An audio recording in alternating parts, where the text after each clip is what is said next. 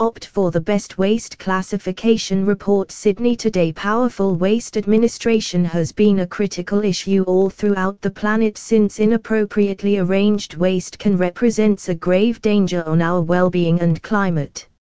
It can have different unfavorable impacts when trash and other waste are not suitably overseen. These impacts can draw in rodents, creepy crawlies and different nuisances which spread gastrointestinal parasites, yellow fever, worm sicknesses, and illnesses which can impact people with waste classification. Sydney. Openness to dangerous wastes can cause illnesses and other well-being problems to create.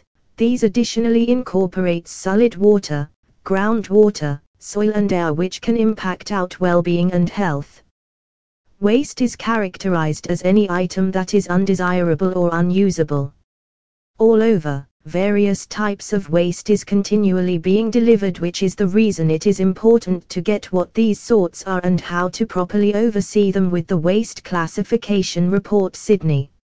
Civil solid wastes, urban solid waste, however we are extremely aware of them. This waste really include just a little fraction of the yearly delivered junk. Biodegradable wastes incorporate food and kitchen garbage. Recyclable materials likewise fall under civil waste like paper, glass, bottles, jars, metals and certain plastics.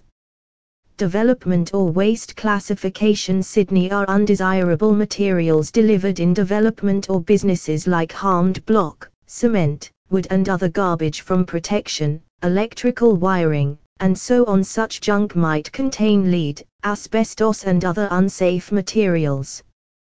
Business wastes are those assembled from exchange or business areas serving sport, amusement, schooling or diversion purposes. The beginning of the Industrial Revolution brought forth industrial wastes delivered by modern movement in production lines, plants and mines.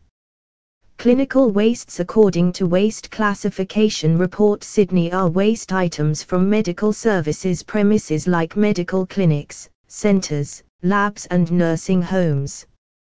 There is a lot of worry in arranging this kind of trash since it could add to the multiplication of irresistible sicknesses.